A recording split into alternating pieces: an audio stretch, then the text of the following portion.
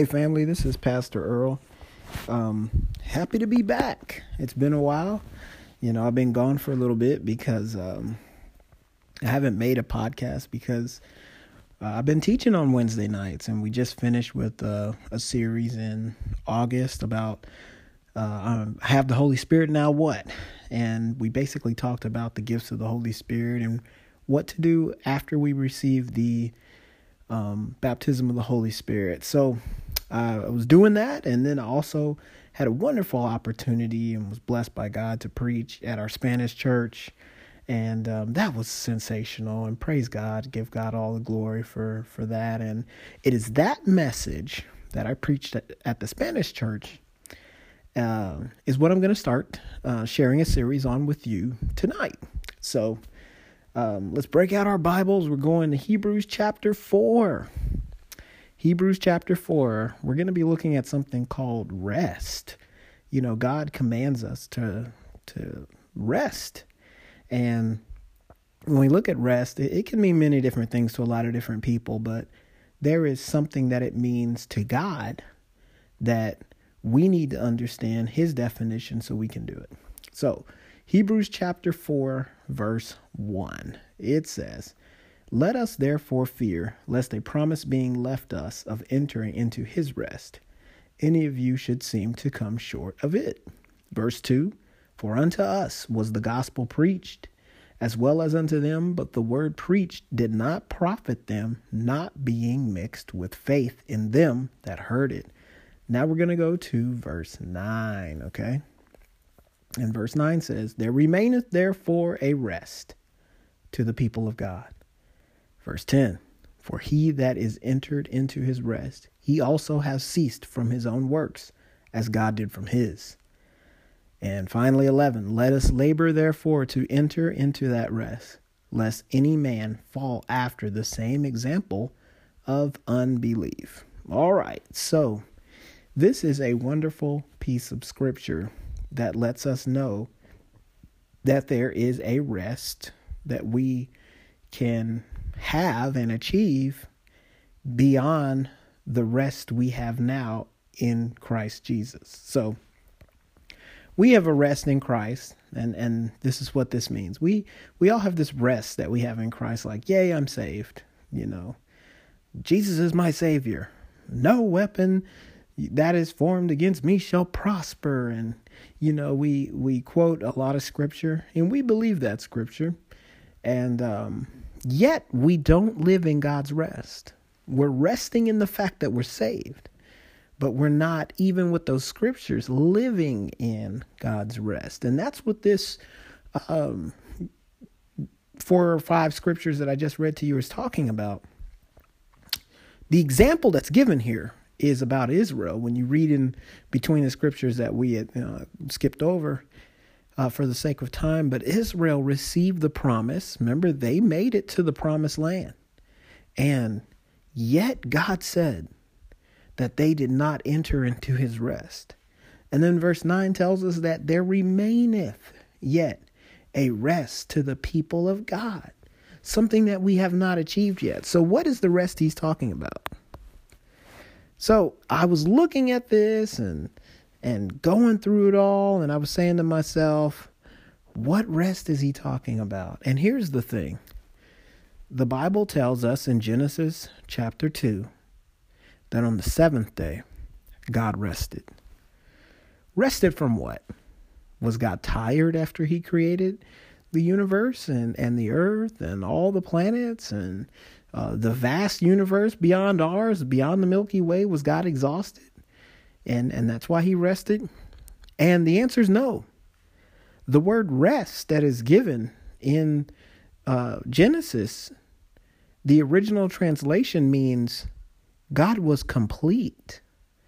Everything that God had created was now going to be self-sustaining and work on its own to reproduce. So God doesn't have to get up every day and command the sun to shine, right?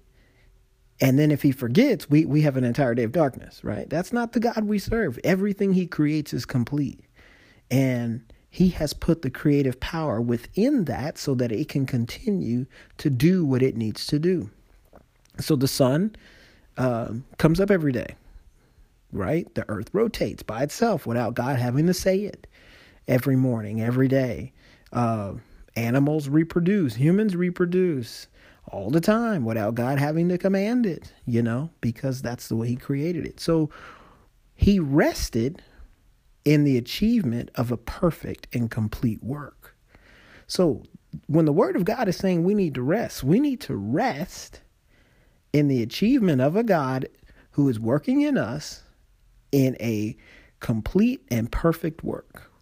So that means now, after God has answered our prayers and even beforehand, we have to know that God is always on our side and we can rest in him because everything he does is complete. Whether the prayer is what we asked for or not, it is complete. And so he goes on to tell us here in verse 11, let us labor, therefore, to enter into the rest. Why labor?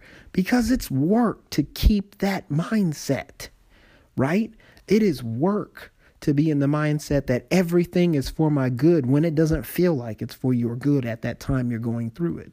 And we have to get to the place where we have to stop scheming and stop making our own way. We ask God for something. God takes us down the pathway to give it to us. The path gets too hard. And then we start making our own plans to get to the end. And then that's when the troubles come. It's when we start making our own plans. When discomfort comes, we have a natural sense to fix things so they're comfortable again.